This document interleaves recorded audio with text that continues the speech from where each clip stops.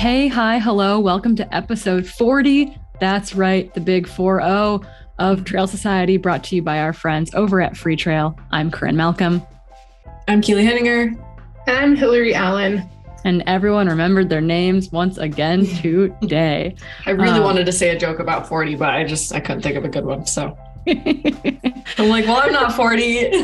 Yeah, not me. I can't believe 40. I feel like 50 will feel like a big one too. But yeah, these round solid digits feel pretty darn good. Keely, we are inching closer to Black Canyon. When this comes out, it'll be about 2-ish plus weeks, I guess. 2-ish, not a smidge. 3 weeks to Black Canyon. How are you feeling in like ramping up your training? And I guess I'm also kind of wondering, like, what are the big things that you're working on / trying to be mindful of as you prepare for your like next big race? Yeah, the training block has been pretty awesome, but also pretty brutal. Like, I'd say I had post Joshua Tree, I had a nice like down week induced by sickness, but then I had a 3-week pretty intense build. And then last week I had like a quote unquote down week, which ends up not really feeling like a down week when you're kind of in a build. It's like 80 miles and a lot of workouts, but it's not 100 miles. And then I have another really big week this week. So I just actually did my probably shortest run of the week today. And I cut it shorter than it was even supposed to be because I was just pooped. And I'm like, you know what? I have a huge week. Like, this is fine. I had a huge workout yesterday. But I think that's a good feeling to have, is like knowing you're doing like a lot of work. But I would say right now I'm just trying to stay like center in my mind, because like fitness is going to be there. It's 100K. Like, it's a lot of mental, like stamina, not as much physical. Like, obviously it takes a lot of physical endurance, but a lot of it is mental. And so I've just been trying to stay sane, which is a lot easier said than done with like all the stuff I'm trying to juggle. But yeah, I'm getting there. I definitely have had a lot of like just chill moments and like work on fueling and stop thinking about the run or stop thinking about this. And so I'm really just trying to focus on like the little things I can control right now. Knowing that like the race will be so fun. It'll just be an experience to like really test the fitness and have your first race back. But just trying to not like get myself in the weeds. Cause I feel like when you start running a ton of miles and you're like kind of hungry all the time, kind of tired all the time, it's easy to just like go down wormholes of like training or eating well and all these things. And it's not productive. So I'm just trying to keep myself like centered. Yeah, you got a couple more weeks yet before you start to question everything you've done or not done. So that I don't normally have that problem. Oh, lucky, so lucky. I just feel like your fitness is your fitness. It's more just like I feel like I just get anxious for the race because I'm like, I just want to go. Yeah, I like the ambivalent. I feel like I'm really ready to race when I'm just kind of like ambivalent about racing, where it's like I'm not excited and I'm not nervous. It's just like I just want like, let's do it. Like, which feels really lackluster, but I feel like when I'm in that zone, that's a good zone for me to get to a start line in.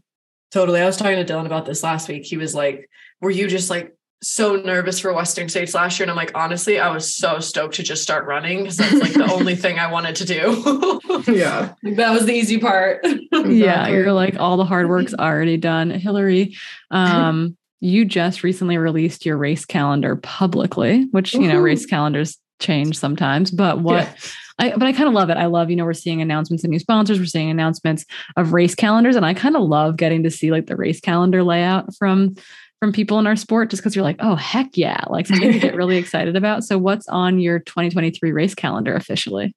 Yeah, it's, I don't know. I figured might as well just like throw it out there to the universe. It's like, yeah, things change. You never know, nothing's guaranteed, but I think it's fun to have goals to work towards and see. Also, it's kind of really cool to see who else is going to be at the same events as you. Instead of just like wondering who's going to be out there.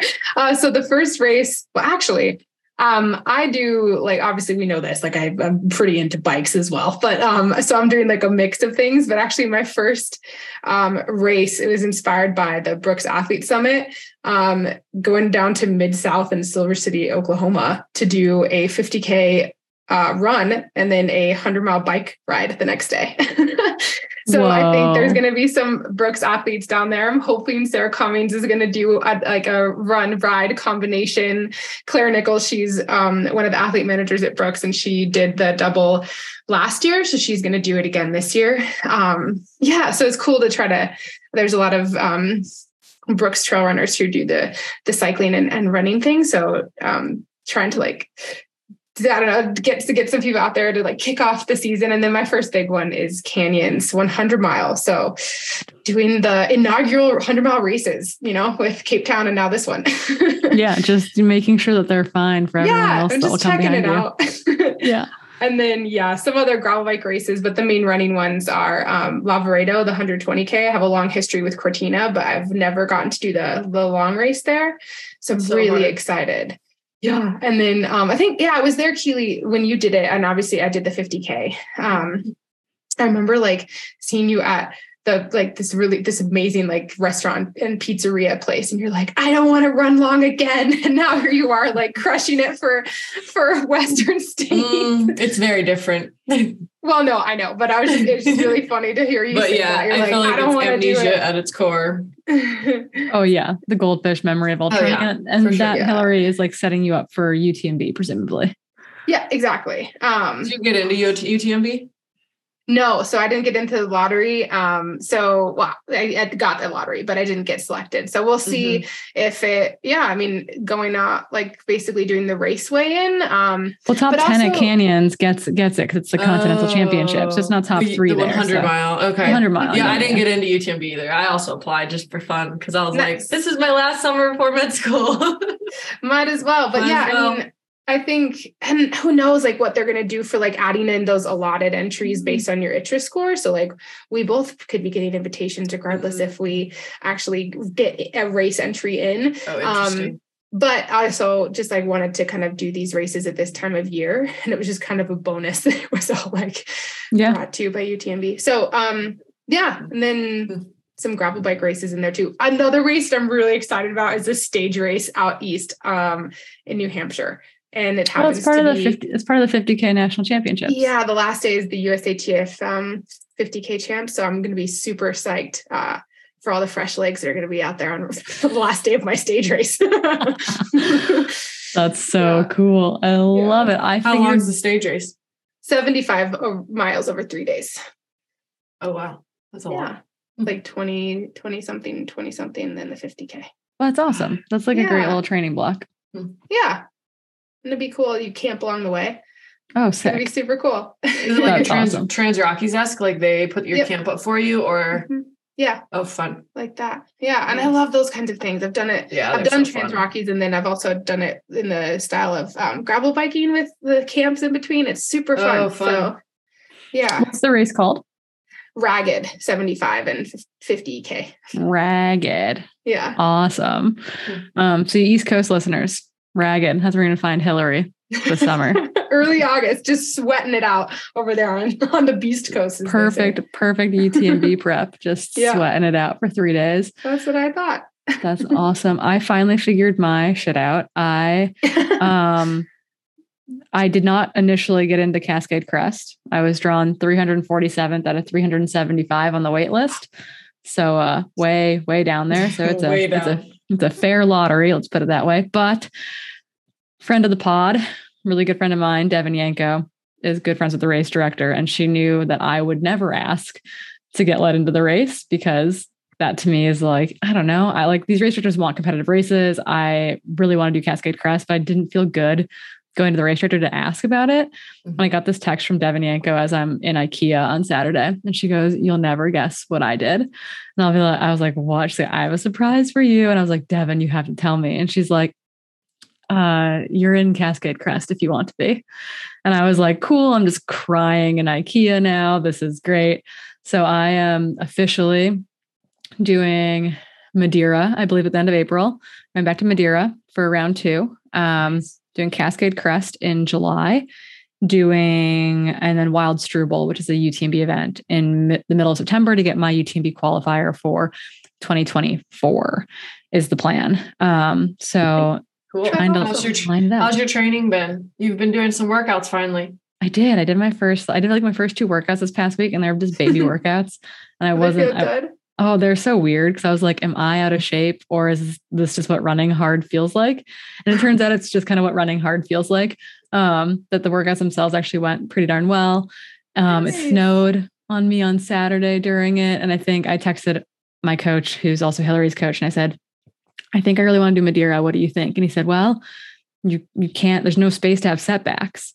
And I said, okay, well, can I just be done with setbacks? And he said, well, it's not up to me. And I said, cool, I'm done with setbacks. I'm not doing them anymore. I don't want them anymore. I'll revisit them next year. Like, I'm good with removing setbacks from the horizon for a little while. And it's obviously, I have no control over it completely. Like, something could happen between now and Madeira that does not put me on that start line, but that is the goal. As long as training continues to progress like it is, like to get back to Madeira for the 115 kilometer race across the island in April. So we'll have a busy spring of racing. I think we'll actually have some upcoming episodes that will probably feature Black Canyon recap stuff, and then Madeira and Canyons recap stuff at the end of April into early May. So lots of racing ahead. The 2023 season is officially upon us. Oh my gosh. Yeah. So before we dive into some news, we're kind of light on news, definitely light on results this week.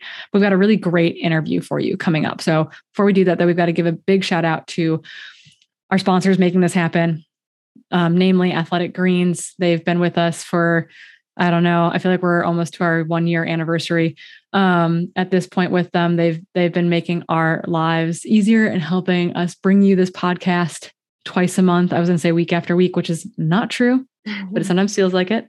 And to make your life easier, you can also get your own set box baggies, travel packs to go of Athletic Greens by going to athleticgreens.com/Trail Society. With your first purchase, you can also get a 1-year free supply of immune supporting vitamin D and 5 free travel packs. Again, with your first purchase over at athleticgreens.com/Trail Society to upgrade your nutrient intake today. We did it. I did it. I hope that this gets left in every single time. On to the news. We're kind of light on the announcements of sponsor stuff. This will come out next week. So maybe more news will be coming out towards the end of the month. But right now we do know as of today that Allie Mack has left On, which I think surprised all of us. We're very curious as to where she is landing. She's had an amazing season.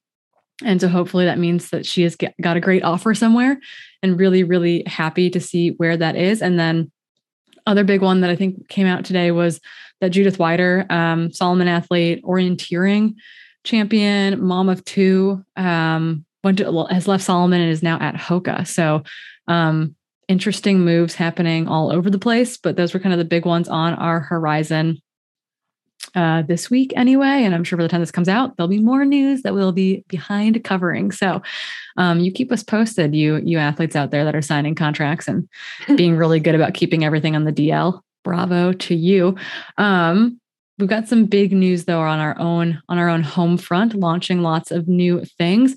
The first of which is we have officially launched Trail Society social media, because let's face it, we're all medium good at our own social media and all really bad at promoting our Trail Society social media. So as you know, that we had big call outs on the show to help find some help for social media management and growing our brand here. And you all delivered. We've hired someone. We are so excited. Hilly, can you fill us in a little bit? Where can people go to find us on social media? Yeah. So thanks to everyone for applying. And yeah, it was so cool to see kind of the responses and just the excitement for it. So it feels like there's a lot of people in our team, even though we're just working with one person. And yeah, Gigi, we're working with her. She's this uber talented, super fun person who's excited about Trail Society and running herself. She's an avid listener. And yeah, so basically we're starting our own you're going to see more launching of the social media. We're going to prompt you on our own social medias in case you need to figure out where to go. And the Instagram handle is trail.society. And that's where you can find all of our new stuff. We're going to kind of just be posting everything about episodes there. But we'll kind of direct you like where to go and where you can kind of give us a follow. If you want to drop into our DMs, that's where you can do it. Of course, you can still DM us individually, but that is a place where you guys can kind of drop all your ideas or requests for episodes or questions. We're really excited. And yeah, I think it's going to be the beginning of growing something even bigger. So yeah, we're very excited even about bigger it. And better. And we'll link to all of that in the show notes here, because who can remember anything? But Lauren it's easy Fleshman. to remember, so I expect you to remember and go follow it right now. Yeah, like stop, actually pause the podcast right now. Are you listening? Instagram, Pause the podcast. Society, go to Instagram. Super easy. Like, follow, subscribe. We believe in you. Speaking of big launches and other news, we have big news on the free trail front as well. Free Trail Experts has officially launched. This has been in the making for forever. This is why Keely is so incredibly tired. I'm pretty sure she's juggling a lot. It's a new piece of the puzzle. It's really, really cool. Our Keely is the head coach, the head of the performance team there. She's been working tirelessly behind the scenes. And I'm wondering, Keely, if you can just tell the audience a little bit about what Free Trail Experts is, if they're interested in learning more. Yeah, so Free Trail Experts is a new avenue in the Free Trail family. So part of the Free Trail Pro membership and also just part of Free Trail in general, that basically brings a bunch of experts into one area. We define experts as people who are specialists in their different fields that are all related to performance around running. So we have everyone from performance coaches who have worked at Division I schools or have backgrounds in mental health to kind of go alongside their coaching, to PTs who specialize in injury prevention and return to running or trail running strength. And we also brought on a registered dietitian who's no stranger to the podcast. We talk about her a lot, Dr. Kelly Pritchett, who has a background in low energy availability and disordered eating, and basically implementing good fueling after injury for women and men. And then we also brought on another nutritionist who we'll bring onto the pod eventually too, who's named Will, and he's out of Portland, and he has a holistic background in medicine. And so he does a lot with holistic nutrition and tries to really change like the lifestyle and the nutrition habits. And so basically we wanted to create this one-stop shop for all of the Free Trail Pro members, as well as just people outside the Free Trail family, to be able to not only find a running coach who is going to be able to, train them to their specific needs for different races or different performance goals, but they also then will be able to tackle that little niggle that flares up or get ahead of that niggle by implementing a strength training routine with one of our experts, or really dial in their nutrition, because obviously that's super, super important to being really good at not only your sport, but also life. And then also to have that mental health lens in there as well, because we can't deny that that's also really important. So it was kind of like this one-stop shop to basically reach your potential. And that's kind of what we launched, so that people have access to all these wonderful experts.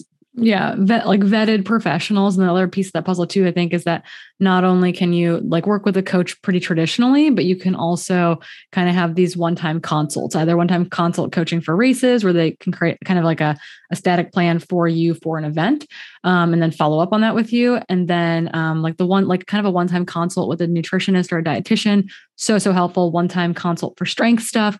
All these things I think can really fit into an athlete's quiver when it comes to rounding out their performance needs. So I'm very excited about it. I'm sure the response has been overwhelming, and that's why Keely is we have to stay on time, guys. I've got stuff to do. Too many runs to go on as well. The last bit of news that I have on my end was the Boston Marathon field was announced. And while all the usual suspects will be on that start line, we have to give extra huge shout outs, because the start line will also include two of our trail badasses, two of our trail darlings. Danny Moreno will be making her marathon debut at Boston. Heck yes. And then Ninke Brinkman, the phenom on both the road and the trail, will also be in that elite field. And to me, Boston, of all the majors, feels like the one most suited to trail runners, just because it is known for being a hard course. The weather can be kind of extreme, etc. So when I saw the elite list come out, I was like, ooh, like ears and eyes perked up for that one. Really excited to see them all race this spring. That'll be really fun. Yeah. Des Linden, your teammate, will also be back in Boston too, which is super, super cool. Yeah. It's cool to follow along with her story. I love her honesty with her build. Yeah. She and Kara Goucher just launched a podcast called Nobody Asked Us. Is that what it's called? Nobody Asked Us. Yeah. I love it. I think that's brilliant. What a couple, like, just spitfires on the mic. So go check that one out too. But before we dive into our main meat and potatoes interview for today, we have to give a shout out to the other main sponsor behind the scenes here, and that is The Feed. We love The Feed. It's that one-stop shop for all of your nutritional needs, not just race day nutrition, but those things that go with your kind of pre-training, post-training, your coffee needs, your recovery tools, all in one spot. And so instead of a one-time $15 credit like we had this past year, you have a $15 credit once a quarter. So $60 over the course of the year. And you can utilize that at thefeed.com/Trail Society. And we've got something really cool coming out with them soon. I don't know how much we can say, but we've seen the mock-ups for it and it is beautiful. Can we say anything more than that? Does anyone know? I think we should just say, like, think about our pink and blue beautiful logo and think about that on something related to endurance exercise and how cool it will look. Yeah. And then you'll have to take pictures of it. It'll be amazing. So once that launches, we'll tell you more about it here. But again, if you want that $15 credit, that's going to be at thefeed.com/Trail Society. And that should be good to be used once a quarter. So $60 over the course of the year. But meat and potatoes time, you guys. Lauren Fleshman. I'm pretty sure I had a Lauren Fleshman poster on my wall. She was one of those athletes who was a vocal advocate for the things she believed in, and someone that I like gravitated towards very early. Like in my college career, for example, while she was a professional athlete, we sat down with her because she had a book just come out. You've probably seen her name on some other podcasts recently. She is in full-on book tour mode. That book has been deemed kind of part memoir, part manifesto. It's called Good for a Girl, A Woman Running in a Man's World. If you don't know Lauren is one of the most decorated American distance runners of all time. Honestly, probably one of the best distance runners to not make an Olympic team due to injury, kind of bad timing scenarios. But she was a 5-time NCAA champion and a 2-time national champion as a professional. She's a mom, an activist. She's the brand strategy advisor for Wazelle, which is a women's running company here in Seattle, where I am, and the co-founder of Picky Bar. And the list can go on and on and on from there. She's incredible. And so I think we'll stop talking, or at least I'll stop talking, and let you listen to the interview we recorded with the one and only Lauren Fleshman.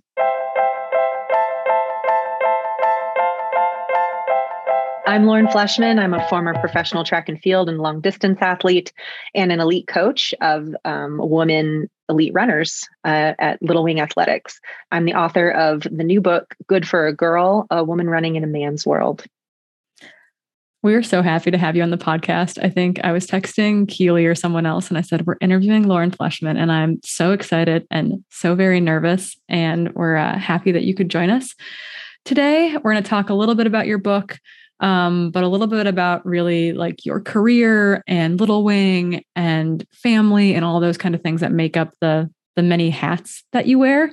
But to start, I think the first thing that I was thinking about was, taking on this challenge of writing this book.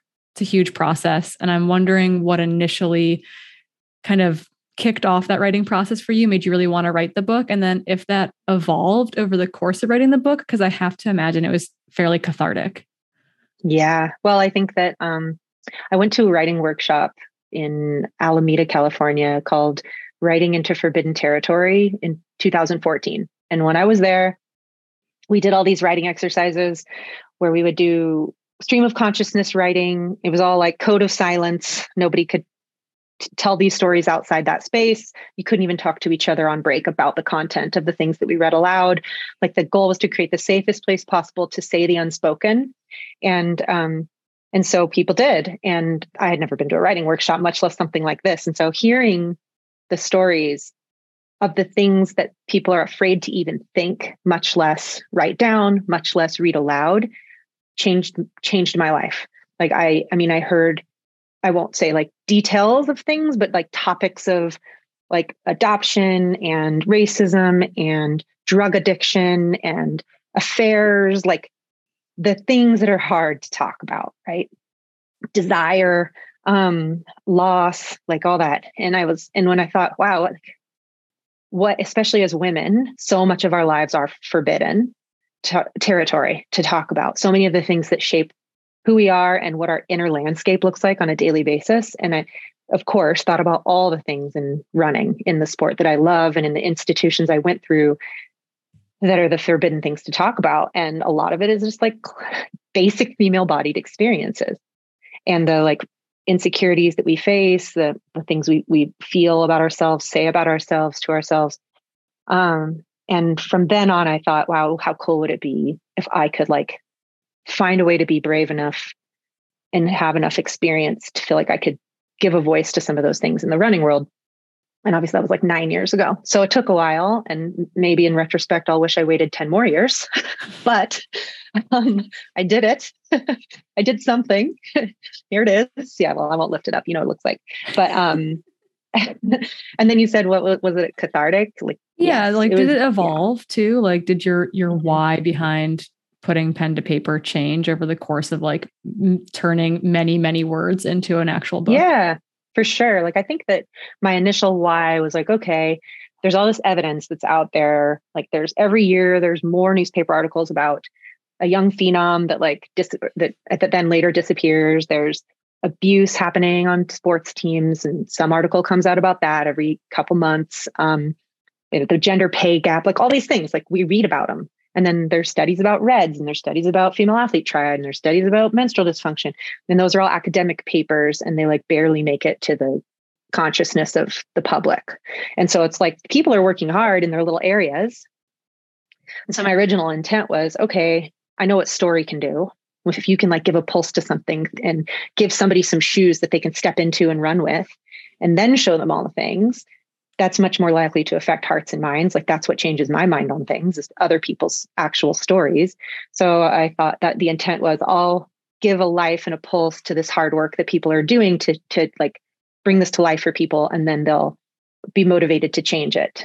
Like there'll be like a something to rally around at a particular time. And all those stories that have already been told will get like a second wind, and all those researchers working around in their corners might have people interested again or something. Like that was my best case scenario. And I think that what evolved from the book was like, as I was working on it, was just how hard it was in reality to tell the stories. Like I was like, oh shit, like, damn. Like, and then thinking like, did I invent that? Like, did that really happen? And that's the thing I'm hearing the most from women in my DMs right now, is like, I'm so glad that you told those stories, because like, there's a certain amount of it that I had convinced myself I had made up because none of us spoke it aloud. And now I'm realizing like, no, it was real, it was real, and it still affects me. And so I think that as the book came into being, I was realizing like, oh, this is going to be the case for other people too. Like it's going to be painful to resurrect those things and to put words to them, but then it will also be like affirming that you weren't the only one. It'll become a conversation starter for some people who will then be able to talk about it for the first time with someone. And I've also received some really cool messages like that, like a mother and daughter who like the daughter's been out of college 5 years, and she and her mom finally had like a real conversation where they both talked about body image, and they both talked about eating disorders and like their own journeys with it they'd never spoken about before. And I think about like how powerful that is, just to have like a reason to say it. Yeah, I think we've experienced some of that over the past. We've been in existence for like a little over a year now, and I think we've had several episodes that have really hit home for folks, because so much of the female bodied experience is like in the shadows, is secrecy, is taboo. And I just think that, yeah, giving people a voice, or of not feeling alone, is so critical, like mission critical for many of us. I think the book is going to be a major vehicle for that for folks. I hope so. I think about like Me Too, and that's just such a great example of like, I bet like nobody expected there would be millions of stories, right? Like men were probably just like, what the? This happens to you? This happens like, oh, every one of my female friends has a story. Oh shit. Oh, I have done things. Oh, I'm the other problem? Yeah. Like, Yeah. But those are those necessary reckonings. Like I'm not of the mind that we need to like do public burnings of everybody who's ever done anything wrong. Like that's never been my approach. It's like, yeah, there's some really bad actors that need to be held accountable, but for the most part, it's the water we're in. We have to raise consciousness. Then we have to feel safe enough admitting we screwed up and not being defensive, which keeps us from learning. And like, we're all culpable in some way in the environments that we're in. Right. So I think just like normalizing that and that open-mindedness and the like ability to change and be human is a really important takeaway from this book that I hope people see modeled in my character, that I screw up and I have to like, I'm part of the problem. And so I hope that makes it a little easier for some people when they're reading it to take the similar steps. Yeah, I think so. I think people can all of a sudden see themselves in that character of like, oh, I've been to that place. And I think a lot of times, particularly with the news cycle, we think of these like really kind of like overt mistakes that happen. But I think there's a lot of subversive messaging and kind of speaking about growing up and running and body image issues and how we're seeing this in the collegiate system and the professional ranks. But I think I mean, we're all culpable of the subversive messages, either as a parent, as a coach, as a teammate, of the like, oh, you look fit, or, oh, you look fast. And then that is coupled with this like unrealistic expectation of what in particular young female bodies are supposed to look like. And I'm wondering if you can kind of walk us through that experience for you as a young athlete, as a collegiate athlete, as a professional athlete, and how you saw that manifest and change. Yeah, I think, well, I was a late bloomer. I didn't get boobs till I was 16 and get my period till I was 17. And then, so at first I was just watching it happen to other people. And I was, as a child of an alcoholic, was like hyper vigilant, really looking around for landmines everywhere. Like that's been my life experience so far. It's like a little bit of a scared rabbit at all times. And so I was paying attention, and to me, the message was puberty is dangerous. Puberty is a career ender. Puberty could take away everything that you're enjoying right now, at any time. There was nobody telling me any positive things about puberty. There was nobody saying, hey, your woman body is going to be your strongest body. So even if it gives you a little bit of complicated feelings or like a temporary period of time where improvement is harder to come by, like that's totally worth it. You're going to get to the other side. But we don't say that. So I think like, that's a big thing I want my book to do, is just kind of normalize that. And then when I did eventually experience weight gain in a way that affected performance. So at first puberty wasn't negatively affecting my performance, just like I had luck. Like, I don't know, I grew in a way that most mimicked my male peers. But then when I did stop winning sophomore year in college for the first time, I was like, oh shit, like so much of that body confidence that I was exuding of like, oh, I don't care that I'm a little softer than these NCAA champions. I don't care that whatever, that I look a little different than they do. I'm not totally shredded, whatever. When you're winning, it's easier to say that. Then you start losing and then you're like, oh, and it worms its way in. Yeah. And festers. I think Keely, Keely found running a little bit later, like was a basketball player, came into college, was running with her peers, and her peers were like, oh, you haven't lost your period. Like, are you training hard enough?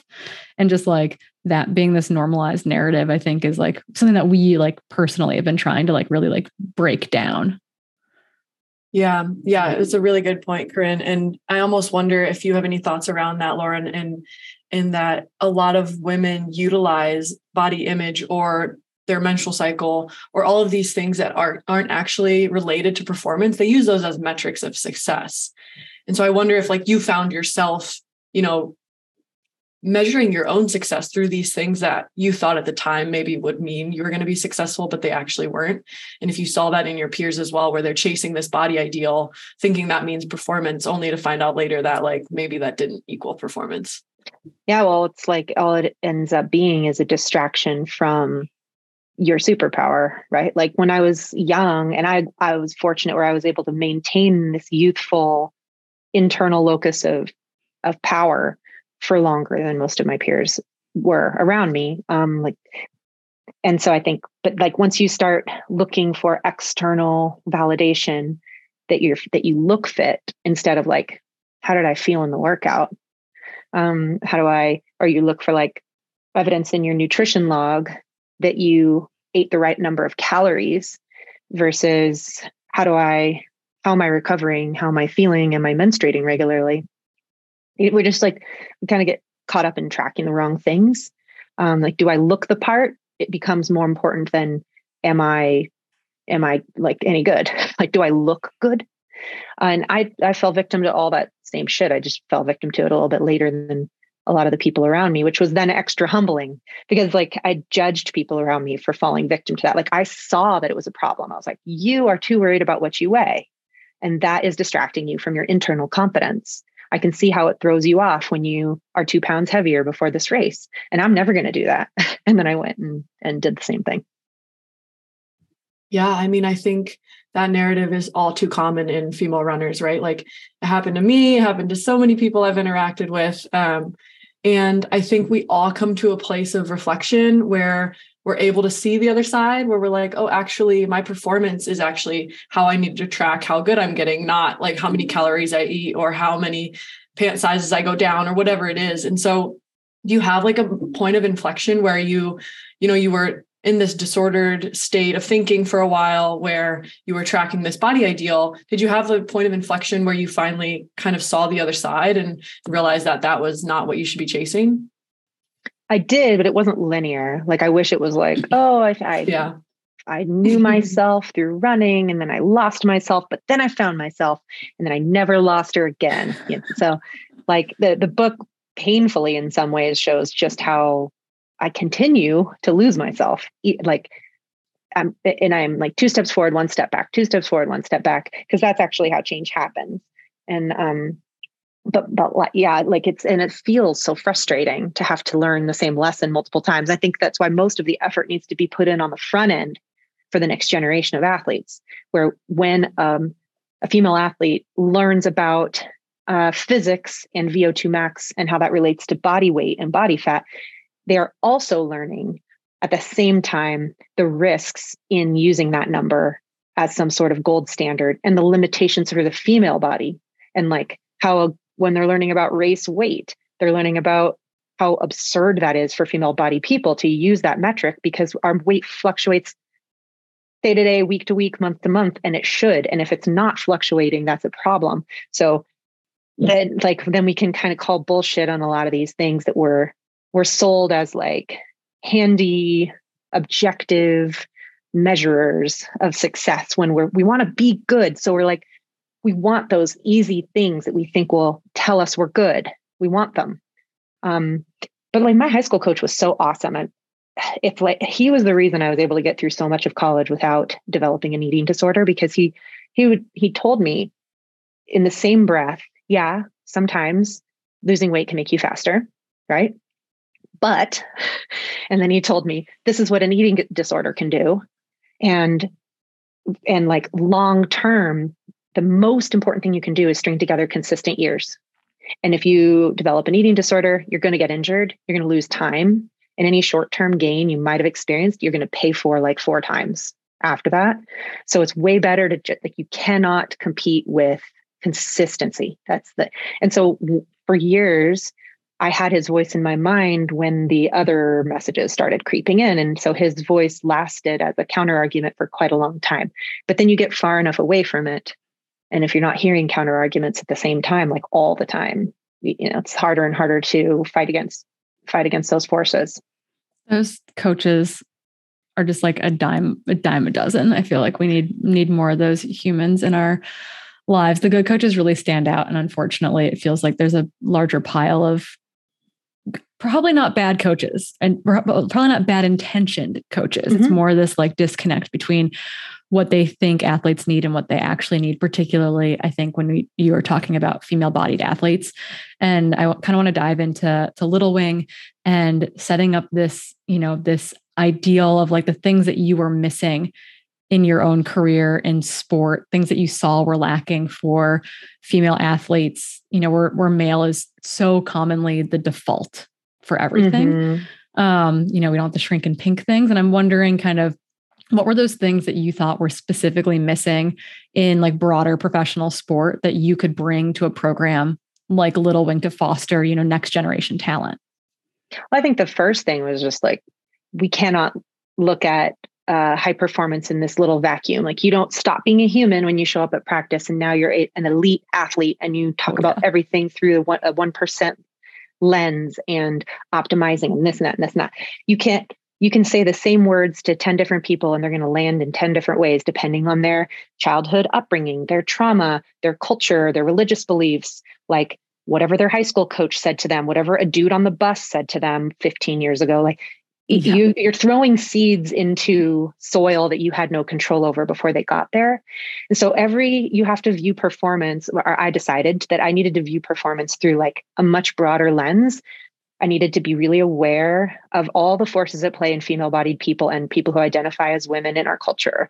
And like, they're bringing all of that to practice, whether they're talking about it or not. And so I can't say things like about the way someone's body looks, because, well, first of all, just, you don't get anything good out of it anyway. There's like, I would like never talk about it, because even at the highest level of sport, I was not weighing my athletes like I was like that. If high school coaches and college coaches are doing that, I'm just like, what are you even doing? I don't even do this with professionals. Like, it makes no sense to do it. But then I guess so I started out with this real passion for, I'm going to make a space that I believe so many of my peers would have thrived in. Like, so many that left sport or left with a story about themselves that they weren't any good or that they weren't committed enough or whatever, that they would have thrived here. And what I learned was that, yes, my intuition was right. More people can thrive in an environment like the one I was creating. But I also developed a real humility for like how hard coaching is, like how much work it really is. And that even as well-intentioned as I am, a sentence that I could say could stick with someone in a way that's negative for 10 years. And you, because of that power dynamic, like, you are in the spotlight, you are learning in public, you are learning with high consequences in other people's lives. And you're generally underpaid and overworked, and there are no office hours. And so it just gave me, like, it turned some of my rage against coaches. Like, I think like when I first started coaching, I was like, coaches they're the problem. It's coaches. And then I'm like, people get into coaching for the most part because they're passionate about the sport. They're passionate about helping people reach their dreams. Like, they're going in with really big hearts and great intentions, and they're not making millions off of this. So it's like, I want to assume the best. And so I've tried to take that approach of, yes, people make bad decisions and bad choices. They screw up. But I try in the book to really point out the structural problems that lead us to act the way we do in those environments, so that there's less blame on the individuals. And it also gives us like a nice out to go, hey, I was taught this way. That's the environment I grew up in. I'll do better now that I know, right? Does it baffle you a little bit? I distinctly remember this moment in which I don't remember who reported it, but someone in the media was convinced that Jesse, your husband, was the coach for Little Wing. It was like, Jesse, Lauren Fleshman's husband is, the Little Wing coach. I'm just wondering, like, walk us through that. Cause I have to imagine that like there's a little bit of like comedy in there, but I would just be like, society is going down. Yeah. This was on letsrun.com. I'm like, this is like, they claim to be, the hub of the sport. And I just remember when they wrote that, I thought, this is what we're up against. It is so difficult to imagine a woman elite coach of a group that you're more likely to assume my husband, who has never raced professional track, never coached, is the coach than me, the person with the years of experience, right? Like, that bias was stronger than even I thought it was. I did laugh. I was like, this is so ridiculous. I can't, like, is this an April Fool's announcement? Yeah, I think that is. And I think that kind of, we can build into, I think, a discussion about equity and equality from that. But I just remember reading that or seeing that and just being like, oh, okay, this is how the deck is stacked. I don't know how we fix it. But I guess before we jump into kind of an equality, equity, female physiology, fighting for rights type of thing, just kind of like, do you think that in your time with Little Wing, that you were able to accomplish like what you wanted to with that team as far as like changing that coach athlete narrative, changing professional sport with them? I think I made a mark. I think I'm proud of what I did and what we did together. It was really a co-creation between me and the athletes and the Lescos who that founded the nonprofit of the club and everything, and are just incredible resources. And so I do feel really proud of that. I think that what I was reflecting on after 2021, because that's when I went on my sabbatical and I still haven't come back and I'm not totally sure I will, was that I never totally figured out how to encourage them to like go big. Like, I think I got burned so many times as an athlete from putting all my eggs in one basket. And I saw very clearly in my career how much that can backfire on people, or you lose track of your whole person and your identity. And as a coach, I was really good at creating a space for the whole person and like a resilience for a poor performance. But I also was afraid to say things like go for that, like go for it, like put it all on the line. Because I never figured that out for myself, how to do those two things in any kind of healthy balance. Yeah. And I think something that I feel like I heard you talk about this, it was probably in my podcast deep dive of being like, what has been asked and what hasn't been, but someone brought up compliance versus coachability. And that to me was really fascinating. And you mentioned earlier about like, you're throwing seeds into soil that's already there, trying to figure out what's going to work. Do you think that some of that of like understanding how to take a big leap is that I have to like, I'm like reflecting on my own athletics here too, to be being told you're compliant, being told you're coachable because you'll just listen, and instead of listening to your own body, instead of being okay asking questions, like that is so shunned as like a young athlete, as a high school athlete, as a collegiate athlete, as a professional athlete, like as a woman in general, has to be a hurdle, right? Like, do you think that that is one of those barriers, particularly for women in sport, of like that goes against what we've been taught for generations? Oh yeah. Well, the good girl is like a hugely important way to have mobility in patriarchy. If you can't have the power, you have to behave in a way that keeps you adjacent to power. And so coachability is like the way that shows up in sport, but it also shows up in like the corporate world, right? Like I saw some tweet, I can't remember exactly what it said, but it was some person posted, this person put on their resume, like, doesn't cause any problems, goes above and beyond and does what I'm told without creating drama. And they were like 100% chance a man would never write this on their resume. Right. But like, that's considered a good quality for a woman. That I'm not dramatic. I won't make waves. Yeah. But yeah, that separates you from yourself. If you are training yourself to be essentially like a compliant dog that will come when whistled to, it will work until it doesn't. It will work for mobility until there's the time when your body is telling you something different than what they're telling you. And you haven't flexed the muscle of believing that voice, listening to that voice, and articulating that you have a different idea or a different need because you're afraid of getting in trouble. You're afraid of losing proximity to power. You're afraid of losing favor. And you also just don't even fully trust that voice. You've outsourced it. You've outsourced your wisdom, right, to somebody else. And if you practice that all the time, then you have to retrain yourself to listen and trust the voice inside you. Here's to raising difficult daughters. I think that's the new mantra. I don't have a daughter yet, but that's going to be the goal. Here's to raising just really difficult daughters. Because I have a little bit of a follow up to that. Real quick, I think it's really fascinating because it's like this balance between, you know, at one side, you're able to finally be in tune with your body, right? And you're actually able to listen to yourself. And maybe that means going against your coach. And that might allow you to reach your own potential. But like, how do the athletes then build the confidence they need to like seek that true potential? Because they're not getting that external gratification from the coach, but they are potentially, you know, able to reach their potential because they're not overdoing it and not being a slave to the coach.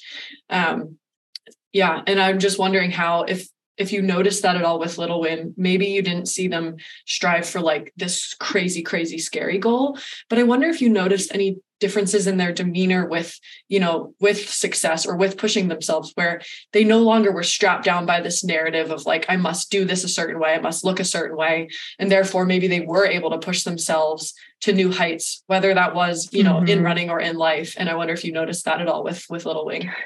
I did. And to like kind of revisit that previous point, they would dream big and they would come to me and say, I want to break 2 minutes in the 800 and I want to do these things. The problem was that I had a hard time going, yes, you can go big. You're going to do it, because instead I was already worried about them being devastated if it didn't happen. And so instead of meeting them that way, I would be like, but it's totally okay if you don't. Like, the athlete also needs to just hear you're their coach. Like, they want to hear, yeah, like I believe you can do that too, with no other words. Like, I just don't need to add the other words. And that was unresolved stuff in my own self, because it did destroy me if the dream didn't come true, because I didn't have the tools during my career for most of my career. Right. So that's what all of adults do as parents, as coaches. Like, we act out our unresolved shit on the people who are entrusting us. And we have to continue with the responsibility of working out our stuff to kind of stop that cycle or minimize it. We're going to screw up. It's fine. We're not perfect. Yeah. That's the not perfect piece, I think, is incredibly important. So I want to talk a little bit about how, like, it's this to me, like, I've been thinking about this for like, I don't know, probably a decade now, was that we fought to be equals with male peers for forever and ever and ever, right? We fought to be equals. And then we were like, because we fought to be equals, we erased all the things that make us different and unique because we are biologically complex. And I'm wondering how you feel personally, and how the sport itself too has like run up against this now of like, it doesn't work that way. Like, we need equity. Yeah. But at the same time, like, have to identify like where those differences actually lay. Yeah. Well, it's super, super tricky. And I think that there's really good reasons why we minimized our differences for a long time. If difference has been the tool of the oppressor, right? So if you point out a difference, then that is used as evidence for your further exclusion and oppression. And that's happened with race, ability, sex, gender, everything for a really long time. So we have tons of evidence that if you point out a difference, it will be used against you. And the big, like, massive gains of the 70s with the liberal feminist movement that resulted in Title IX and resulted in us getting our own credit cards, like these like basic things that I cannot believe were not in place for so long. Those were gained through inequality. We're the same, like beating the drum of like, we are just like you, like emphasizing our sameness as a way to prove our humanity, so that the people in power, who at that point were even more predominantly male, it was like probably 99% of senators, that they would then go, oh, okay, well, you are basically me. Okay. Yeah. It's harder to keep you down when you make that argument. And when you listen to a lot of the like inspirational messages of that time, even like in civil rights movement, there's like words like colorblind and just like stop seeing race and stop seeing gender and let's all just be the same. But then after those created gains and access and stuff like that, and like eliminated some legal barriers, there's been enough time now where we're seeing like a wave towards something else, like that you're talking about with equity, to truly have an equal chance to thrive, not just an equal chance to participate We have to look at those differences, acknowledge those differences, respect those differences. Like Allison Desire's like, I want you to see my Blackness. I want you to see that I am a Black woman. Like, if you aren't seeing that, you can't create a safe space for me. You can't create a truly diverse, inclusive space. And so that's essentially the argument for this book, is that we have to see those differences. We have to acknowledge them. We have to respect them. We have to decide that a different path is equally valid to the male path. And we are only now in history reaching critical enough numbers where I think we feel safe to do that. Like the Me Too movement was evidence of that we're finally big enough numbers in these spaces to say, we don't want to be massaged at our desk. Okay. And then with sports and sex-based differences, there's the complexity of trans athletes in sport and how currently we're in a climate where sex-based differences are the tool of oppression for people who are like fighting for anti-trans bills and trying to harm trans people in general, right? And so it felt very dangerous and tricky to write about these sex-based differences in a book in this climate where I was worried it could be used as evidence to harm a community that I believe should be included. But then if you don't acknowledge the sex-based differences, then you can't address these problems that are harming this whole other group of women, right? So like all women are being harmed and we're not all being harmed in the same way, but we need to be like fighting alongside all the different groups, and there will be conflicting rights or conflicting things, and we'll need to work through them, but like not talking about them at all is not doing a service to anyone. Yeah, we have definitely seen how putting things in a black box and not talking about it is not really an effective coping mechanism for humans historically. Okay, so we've talked a lot about NIL deals on the podcast. Again, that's name, image, and likeness that has really gotten off the ground in the past year for the NCAA. And it's great, right? Like NCAA athletes are used for their name, image, and likeness all the time without reaping any of those rewards or benefits.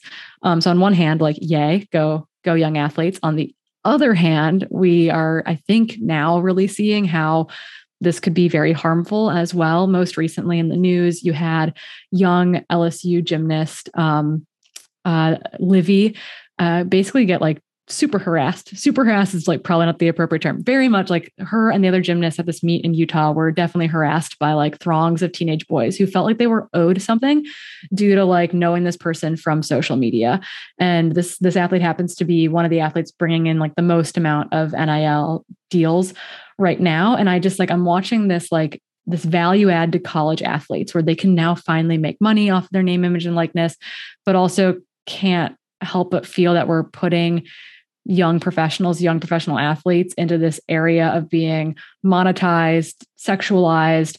And I'm just like seeing the spiral, like how this is going to impact a lot of mental health in young athletes. And I'm wondering how as a society, we can find a balance of like supporting collegiate athletes without putting them in this pressure cooker of like having to be monetized to be successful. So it's infuriating because, yeah, like you say, it's complex. There's wins and there's losses in this win.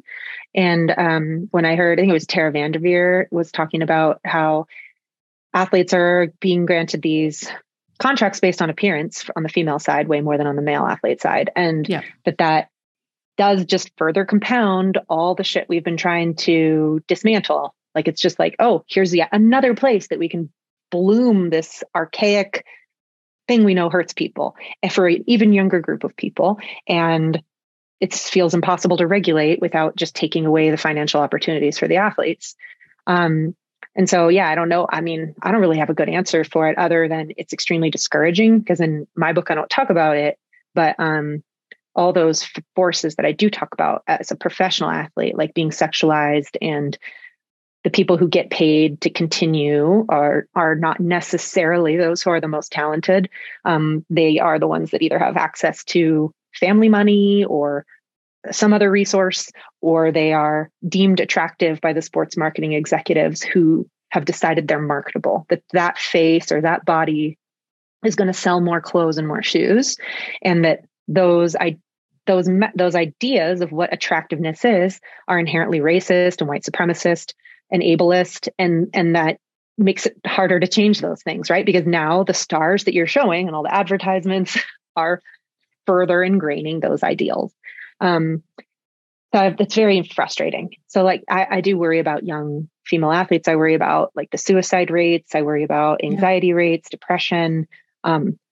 When you see an athlete, any athlete who clearly has to use their social media to stay afloat by presenting a curated side of themselves,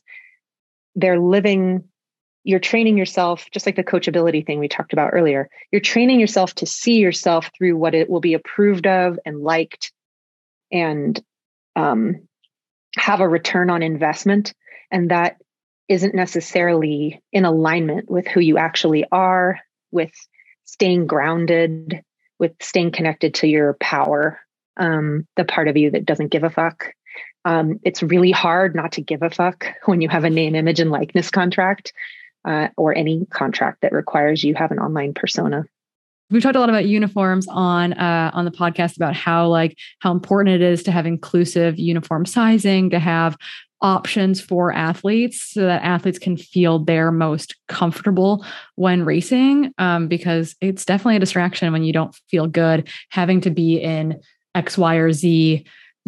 This is your uniform. You must fit into this thing. This is what you and your teammates are going to wear. And I feel like the NIL deals that we're seeing, just capitalize off of that type of momentum. And I think that personally, that seems really harmful.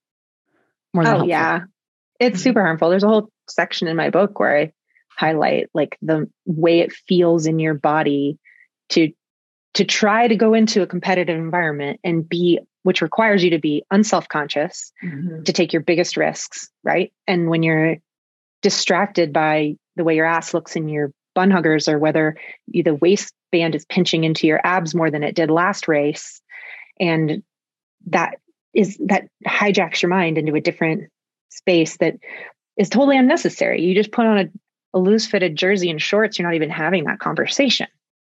And just that we don't give more gravity or respect to that. I don't even know. I know there would be a lot of pushback if we just didn't allow crop tops and buns, because we've already internalized it as the ultimate sign of professionalism for ourselves in many corners of our elite athlete world. But I would like it if we did that, frankly. I don't care if a lot of people get pissed because it's how are you harmed by wearing some shorts with a jersey like all our male peers? Does it hurt you? No. But guess what? It really helps a huge percentage of your community to have that be the default kit. And if you really want to wear a bathing suit, just get a bathing suit and go to a swimming pool. You can do that anytime you want.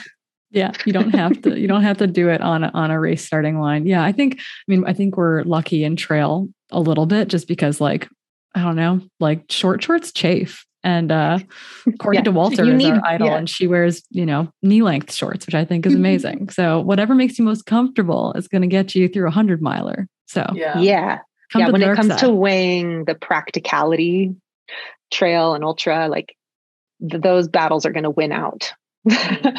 Yeah. But I think it's funny, in one podcast you said that if buns were advantageous, men would wear them.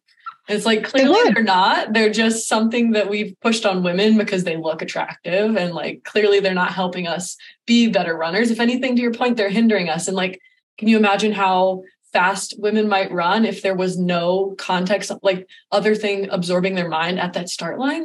That could change women's sports on its own. It definitely could. The thing is, imagine in your sport, if some new runner came on the scene in ultra who wore a literal thong bikini and was suddenly winning everything. What kind of endorsement deals do you think this person would get? Exactly. A lot. We joked that Bandera, there was a number of shirtless men at Bandera, and we joked that it wasn't a good day for sports apparel brands because they weren't making a good marketing sale for wearing more clothing. Did not see that on the women's side of the race, but there just happened to be a lot of shirtless dudes at Bandera, this 100K race for a golden ticket to Western States that happened a couple weekends ago. Yeah. I have one more thought. Sorry, Corinne. I know you want to get to something else, but on the topic of the NIL deals and kind of how they're highlighting these athletes who fit the build. Like, do you think this might be a step back for the younger generation who are coming up into the realms of the sport? Because like in my mind, I feel like we were finally highlighting more diverse athletes. And now if there's these huge companies signing athletes that fit their ideal, do you think that's going to help or hinder? I guess it's kind of like an obvious question, but how do you think that's going to play out in the younger athletes that are kind of coming up into the ranks now? Well, what's crazy is that if diversity and inclusion lead to sales, then these companies do more of it. But my concern is that diversity and inclusion are a trend. They were a marketing trend for most companies, or they are like the ethos, the central core ethos of a small percentage of brands.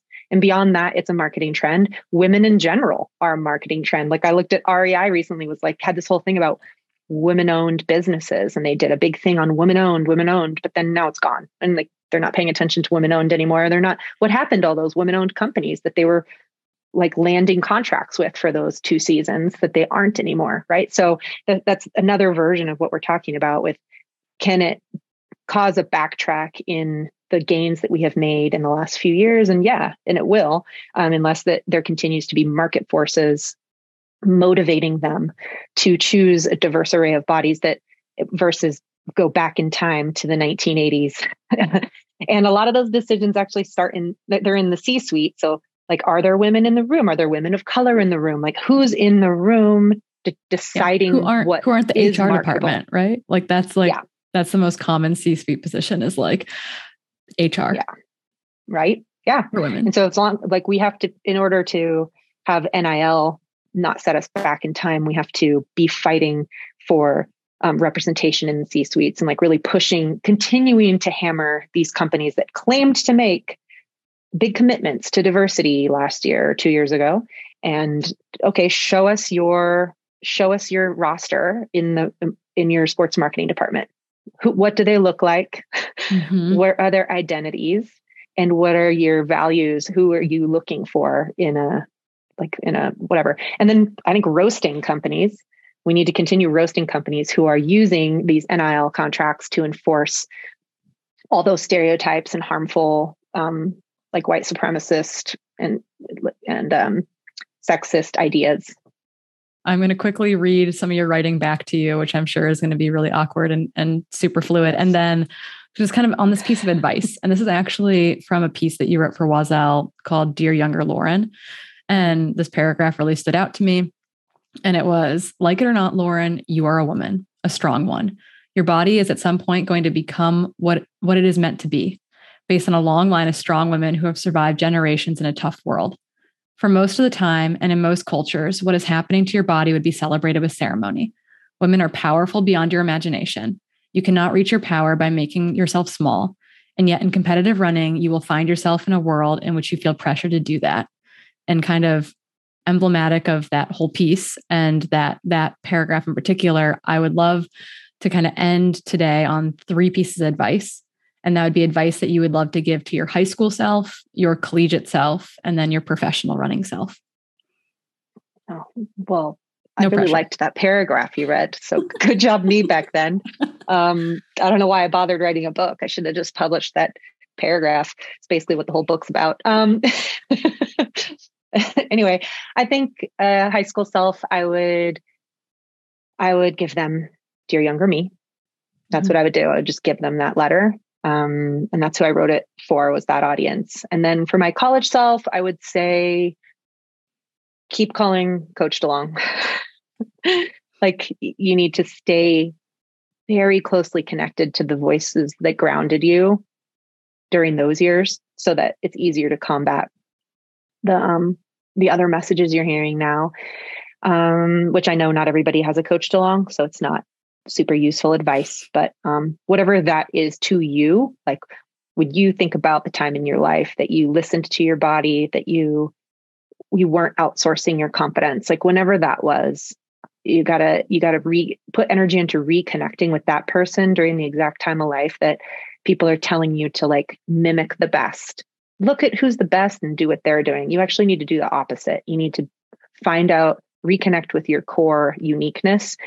That's where your power is, and fight like hell to like hang on to that. And then for my professional self, I would just like tell her not to sign with Nike personally at that time. Like they're different now. They got a different sports marketing director. I don't know what their norms are, but that would have really changed everything for me because the high stakes nature of the contracts were not built around like a peak at 27 and 28. They put massive pressure on becoming the best in the world as quickly as possible before my body was physiologically ready to do that. And like trying to force my body to lean out to look like 30-year-old professional women when my estrogen levels are still like optimizing peak fertility as a 21-year-old. Right. So I would just tell her like, hey, you got to sign with somebody who understands female physiology. Your peak is later and longer than your male peers, and you got to play the long game. Okay. So off air, off the mic, before we hit record today, we all said, wow, like Lauren Fleshman is absolutely incredible. And there were so many gems throughout that entire interview while it was happening. Keely and I were trying to take notes, but it was so hard to like, you were so just like consumed by everything she was saying that like you couldn't process anything else in the moment, including like coming up with the next question because you just kind of taken aback by what she was talking about. And so Hillary, you were not there, but you've gotten to listen into the interview. And I'm wondering what like kind of hit home with you, what stood out the most? One of the big things that stood out to me was this idea, you kind of discussed it like in one of your questions, Corinne, of this hurdle that women have to kind of overcome. And it starts at a very young age. And you were kind of phrasing the question as in your own athletic history of this idea of being coachable and compliant, because you're almost like rewarded. You're totally rewarded. Yeah. It's like a woman in general. I think, people are saying, oh, well, they're not very coachable. That can be a female or male, but I think there's a lot of maybe more pressure to be coachable and very compliant and very just, okay, like you say this, I will follow suit, like from what a coach instructs you to do. And I think, yes, that's great from a certain standpoint, to trust your coach and follow their workouts, but like learning to be able to push back a little bit and say, hey, actually, I'm feeling this way. Can we do something different? Like learning that confidence to almost stand up for yourself. This is like a way where you can actually become more in tune with your body. And you can it's a way in which you can reach, I think, your true potential. And I think it's like a balance of being able to listen to your coach, but also having the confidence to be able to push back a little bit. And I think that takes, she talked about this in the interview too. It's like a very special combination. But it also just kind of goes into even outside of sport where women are told to not be too loud or too, off the beaten path or like stray from the norm, to not be bossy, to not be, you name it. And it's not just women. She talks about it in other avenues as well. But I just thought it was really interesting because, it's something that I've had experience with this as well. Just like how do I find my own voice? And I've had to learn that as an adult through my own athletic endeavors, but it was really interesting.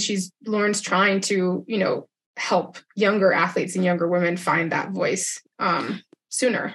Yeah. What I thought was interesting too was that, think like reflecting on being coached, but also coaching athletes. Like it's really easy. Like how can a coach or an adult better allow for self-advocacy, right? I think is part of that question. Like, like an athlete asking you a question about why they're doing what they're doing isn't to shut them down. Like isn't to question your authority, like it's this balance point. And I think it's an interesting reflection, both like for a young athlete and for an adult, but also for the people who are responsible for younger athletes who might be leaning in or trapped in that like compliance coachability model. Like to me, it's like, it's a good reflection point as like a future parent, as a coach of adults and youth athletes, like how, like recognizing that that's there and that the power dynamic exists and being part of that change of allowing athletes to have a voice, to listen to their body, to ask questions, because I think that's like, it has to come from both sides a little bit, I think.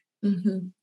Right. And if you like apply this to the younger population, like then it's a really slippery slope to your point, Corinne, because we're trying to give, 14, 15, 16-year-olds the confidence to have a voice against a coach that clearly is the upper hand of that relationship and has all the power. And so it's a really tricky dynamic because I don't see that changing overnight. And so then it just brings back the question of like, okay, well then how can we inform coaches on how to better coach girls between the ages of 13 and 17, because they're not all of a sudden going to be able to become advocates for themselves. But it's like, can we make the coach more knowledgeable? Can we make their parents more knowledgeable?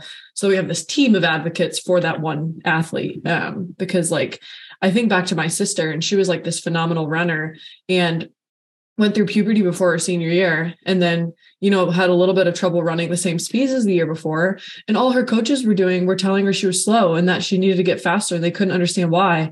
And like, at the time I had no clue what was going on because I was like in college, like, I couldn't be bothered to like really think about it in deep detail because I didn't know about these things at the time. But now I'm like, oh my goodness, I'm sorry for that, because that was just like ignorance on the behalf of the coaches, on everyone who was on your side. They didn't know what was going on. They didn't know how to help you. And clearly she didn't know how to advocate for herself either because she didn't know what was going on. So it's like, yeah, it's a bigger picture in that regard. Yeah. And again, like, I think I said this in the interview, talking about how like I've worked with high schoolers who are really good self-advocates, like in the classroom.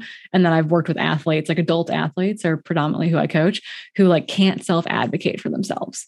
And I'm like, I've got 14-year-olds that can do this. Like what, like this society has brought you to this place where like, if someone is the boss, there's no room for like conversation. And that's like the first thing I'll tell athletes that I'm starting to work with is like, I'm not a mind reader. Like I'm pretty good at this, but I definitely can't read minds. I need you to tell me what you need.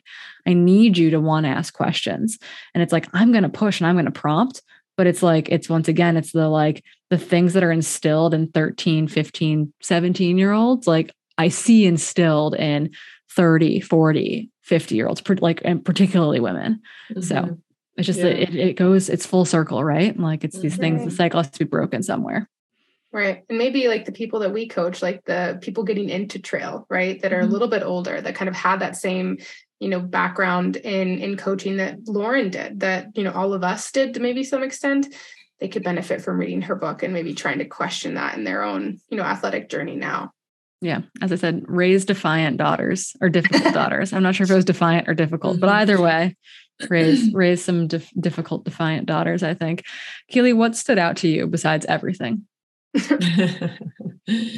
I just think that the discussion with Lauren about body image and how, in her book and in other interviews, she talks a lot about how girls are kind of forced to wear these uniforms that if you're not dealing with your own body image issues very well, like are going to give you so much stress at the start line because they're very revealing. Like the uniforms you have to wear to run cross country or track and field in college typically are showing your midriff, and are typically the bottom is typically like a swimsuit bottom. Right. And it's like, if you're not super confident in yourself, or you're just like right on the edge of like, oh my gosh, if I could look a little bit better in this, then I could run faster, or you feel a little self-conscious in there.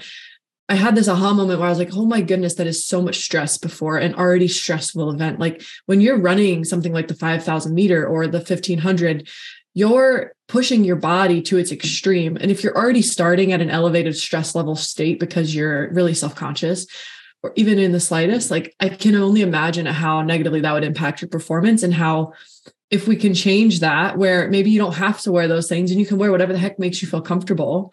Like maybe that's just changing the whole playing field. Maybe there's going to be girls who are just throwing some of these times out of the water because they're now all of a sudden so free. And that was kind of like an aha moment for me in the conversation with Lauren. Yeah. Like, oh my goodness, we haven't even started to tap the potential of female athletes because we put like, there's these odd barriers up there as far as like, just, not putting athletes in the best place possible to run their absolute best. Yeah. And I think it was so funny because Lauren, I forget if she said it to us or in some other podcast, but she basically said, if this was performance enhancing and advantageous, like men would be running around in little Speedos as well, but they're not. They're not. So, no, I think we touched on this. I think you brought this up, but yeah.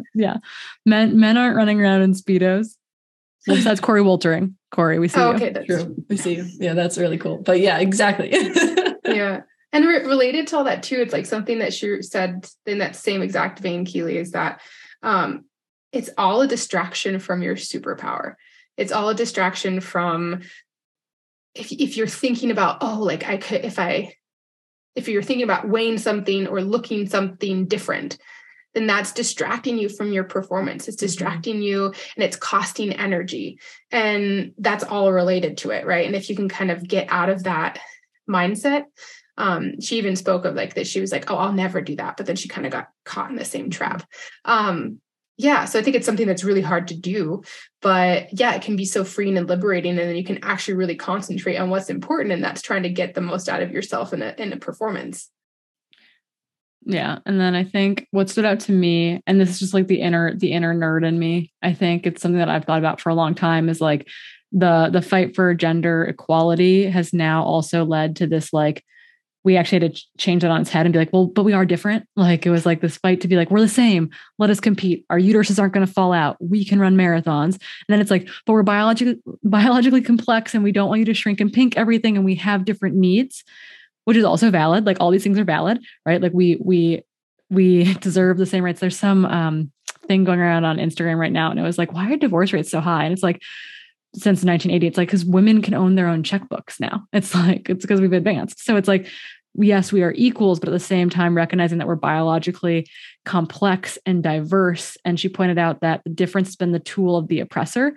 And so we had to fight for equality so that we weren't oppressed, right? We can own land, we can vote, we can be independent people. The same thing has happened to, brown and Black populations for forever as well. And then now, she spoke really eloquently to her concern of like being really thoughtful of how she talked about these biological differences, because she doesn't want that difference to be the tool of oppression when it comes to non-binary athletes and to trans athlete inclusion, because like we need to respect these differences and acknowledge these differences, but also not exclude really important voices in the space. And I loved how beautifully she talked about like how her own views of inclusion have changed dramatically over her career and now, kind of post her professional running career. And I just thought it was really beautiful. And it like stirred up all of my inner nerddom of wanting to express these biological differences, but also understanding like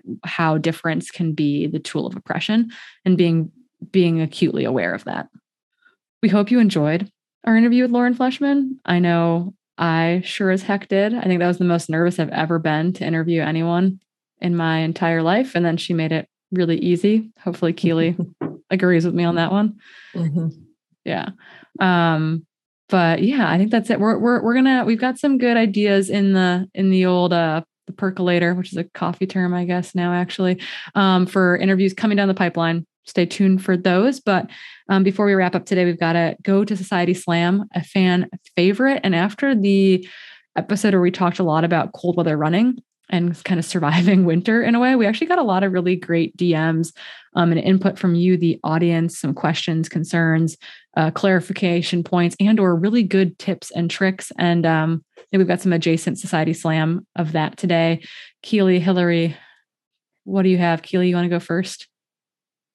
I had a question come through. Who it's going to be a question kind of for you, Corinne, but I'm sure Hillary has some insight as well. Do you have any thoughts or warnings about what happens during the stages pre-hypothermia when you're running or outside for a while? I mean, I think this to me harkens back to just like being really cognizant of temperature regulation. I think on most runs, you're not really going to have to worry. But if you're going for a long run where the weather might be very variable, like this is where talking about bringing like safety gear is important, right? Like, do you have a dry, warm layer? Do you have dry gloves? Do you have enough supplies with you in case you encountered really slow terrain? Like on most average trail runs, which encompasses quite a lot of distances and weather and such. I think you're like, I don't worry about hypothermia. I do worry about getting caught out without proper gear. So that might mean maybe you roll your ankle and you really can't walk it in very fast, right? And you're getting really, really cold. So making sure you have kind of, maybe that's that space blanket in your pack, that extra dry layer, et cetera. I think those things are really important to remember to carry. And then also be adaptable. Like I think some of the most dangerous conditions are actually like 35, 36 degrees Fahrenheit, but raining because water cools you down really, really quickly. And so I've done runs on the North Shore of Vancouver. Like I had to do a 4-hour run in that weather. It was like 34 degrees Fahrenheit and raining, like the worst possible conditions. And so what I did is I did 2-hour out and backs. So I ran away from my car for an hour and turned around and ran back. When I ran back, I changed all of my like layers on my core. So I changed into a dry sports bra, a dry shirt, a dry jacket, and dry gloves. And then I headed 2 hours in the opposite direction and came back. And when I came back, I was so cold that I had to have a stranger in the parking lot help me take my shirt off. It's a very nice lady. I've had so many of those runs. But that being said, like, I've had to have people like help get PD's like harness unclipped before because my hands like aren't working. So it's like, be creative, be thoughtful, be smart, be safe. And I think for the most part, I'm not worried about like something sneaking up on you in the sense of like, well, what's an early warning sign for hypothermia? I'm more like, are you preventing a disaster by like having the necessary stuff with you for the run that you're headed out on? Because that's where people get into trouble is like you or your friend rolls their ankle really badly and you're 6 miles from the car and it's wet and cold. Like someone's not going to have a good time. So, and that's when, search and rescue has to get involved in these kinds of things. So do yourself a favor, carry a little extra. Hillary, do you have anything to add to that? Yeah. Just like, I like the creativity of like doing the double out and backs. I also think it's just being like cognizant and like hyper aware. Like for instance, the other day I went skiing and I'm not used to it. Like it kind of cuts out my circulation or just not as my toes aren't moving as much as like when I'm trail running. I'm specifically talking about skate skiing. And so I just kind of recognize that my toes, like one of them in particular, just wasn't like that warm. And so I kind of cut the ski short because it was just getting kind of painful. And I know like that the more that I would ignore that, like that's more likely to happen next time. So I think just being flexible with that and then just appropriate layering, right? Like heated socks, like no shame. Yeah. Or ski boots, just like cycling shoes, you can have boot covers and over boots are a big deal. We don't have that in running, but they go a long way. Nordic skiing, out on the road bike or mountain bike when it's cold, right. etc. Yeah. And it's protecting just in different sports, like we mentioned different winter sports. Yes, for running, like if you're changing directions and going downhill, there's more, you're faster, there's more, if there's wind, like that's kind of the exposure piece of being in the mountains, like that can sap your energy and your heat away from you fairly quickly. So having the appropriate layers to protect from that, I think is really helpful. I concur. Keely, anything you want to add to that? Any tips, tricks? No, I agree with you. It's just get the clothes off so quickly. And I guess also like maybe listen to your instinct a little bit. And if you're heading out and it feels like unusually calm and you're living in the Pacific Northwest in the winter, like still pack an extra jacket. If you're out for a long run. Yeah, right? I've gotten caught in something where it's been like unusually warm and calm for like 2 hours. And then it just turns to like 30 and torrential downpour. And I was wearing like a sports bra and shorts at the time because it was so weird. And I feel like looking back, it's like, an extra jacket in the pack or whatever would have taken no extra space. But I couldn't get undressed at the end. And so I was just useless sitting in my car, like almost crying, like, what do I do?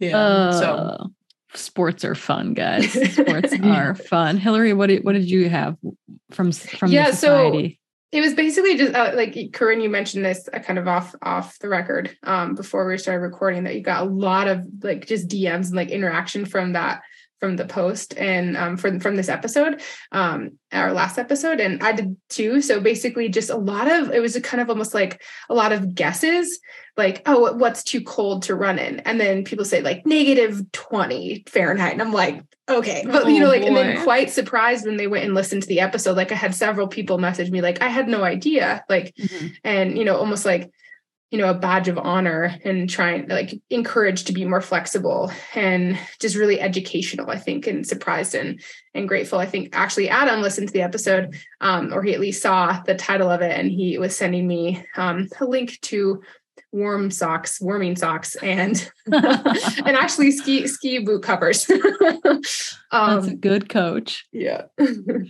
Yeah. I think that I heard from a number of people who were, like, oh, I think like the docs were not sure if this was exercise-induced asthma or bronchoconstriction, but like, this sounds really familiar. I've definitely experienced this. Or I used to think it was like made me tougher to run in these conditions. And I realize now that like, that's mostly like psychological. And I was like, yeah, like, would you run in the smoke? Like, these are questions we have to ask ourselves. Like, what's the benefit here of doing this? And how do we modify to protect our longevity in the sport, to be careful of our health, etc. I got some like really creative recommendations, including essentially someone who's like cut up a space blanket into smaller pieces, and they'll actually like wrap their soft flasks in a little bit of like that. They'll head out with warm fluid, and they like wrap their soft flask in that and put it into their pack. So it's got a little bit of insulation.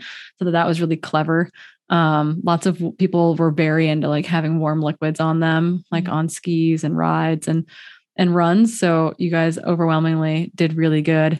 I think I also I had one funny chat about wind briefs. Ladies, you don't need wind briefs. The men out there, if you've ever needed a wind brief, you know it. It's something that the cross-country skiers use a whole lot, but it's nice to have a little extra wind paneling in your pants when it's really, really cold. Let's put it that way. So had some good back and forth about wind briefs as well due to this episode. So thank you all for reaching out with your ideas. We'd love to hear what really stood out to you from Lauren's interview, what hit home, what touched you, what made you think differently about something. So slide into our DMs, our individual DMs, or the new @trail.society DMs. We'll link to that in the show notes. But until next time, we'll see you out on the trails.